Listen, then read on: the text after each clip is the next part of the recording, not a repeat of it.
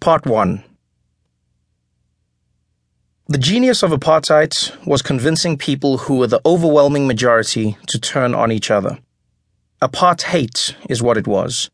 You separate people into groups and make them hate one another, so you can run them all. At the time, black South Africans outnumbered white South Africans nearly 5-1, yet they were divided into different tribes with different languages: Zulu, Xhosa, Tswana, Sotho, Venda, Ndebele, Tsonga, Pedi, and more. Long before apartheid existed, these tribal factions clashed and warred with one another.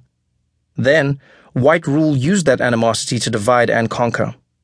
Those tribes and other non-whites were systematically classified into various groups and subgroups. Then these groups were given different levels of rights and privileges in order to keep them at odds. Perhaps the starkest of those divisions was between South Africa's two dominant tribes, the Zulu and the Xhosa. The Zulu man is known as the warrior. He is proud. He puts his head down and fights. When the colonial armies invaded, the Zulu charged into battle with nothing but spears and shields against men with guns. The Zulu were slaughtered by the thousands, but they never stopped fighting. The Xhosa, on the other hand, pride themselves on being the thinkers. My mother is Xhosa. Nelson Mandela was Xhosa. The Xhosa waged a long war against the white man as well, but after experiencing the futility of battle against a better armed foe, many Xhosa chiefs took a more nimble approach. "These white people are here whether we like it or not," they said. "Let's see what tools they possess that can be useful to us.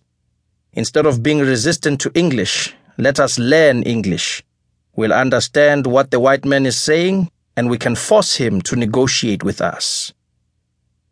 The Zulu went to war with the white man. The Xhosa played chess with the white man. For a long time, neither was particularly successful, and each blamed the other for a problem neither had created. Bitterness festered. For decades, those feelings were held in check by a common enemy. Then apartheid fell. Mandela walked free, and black South Africa went to war with itself.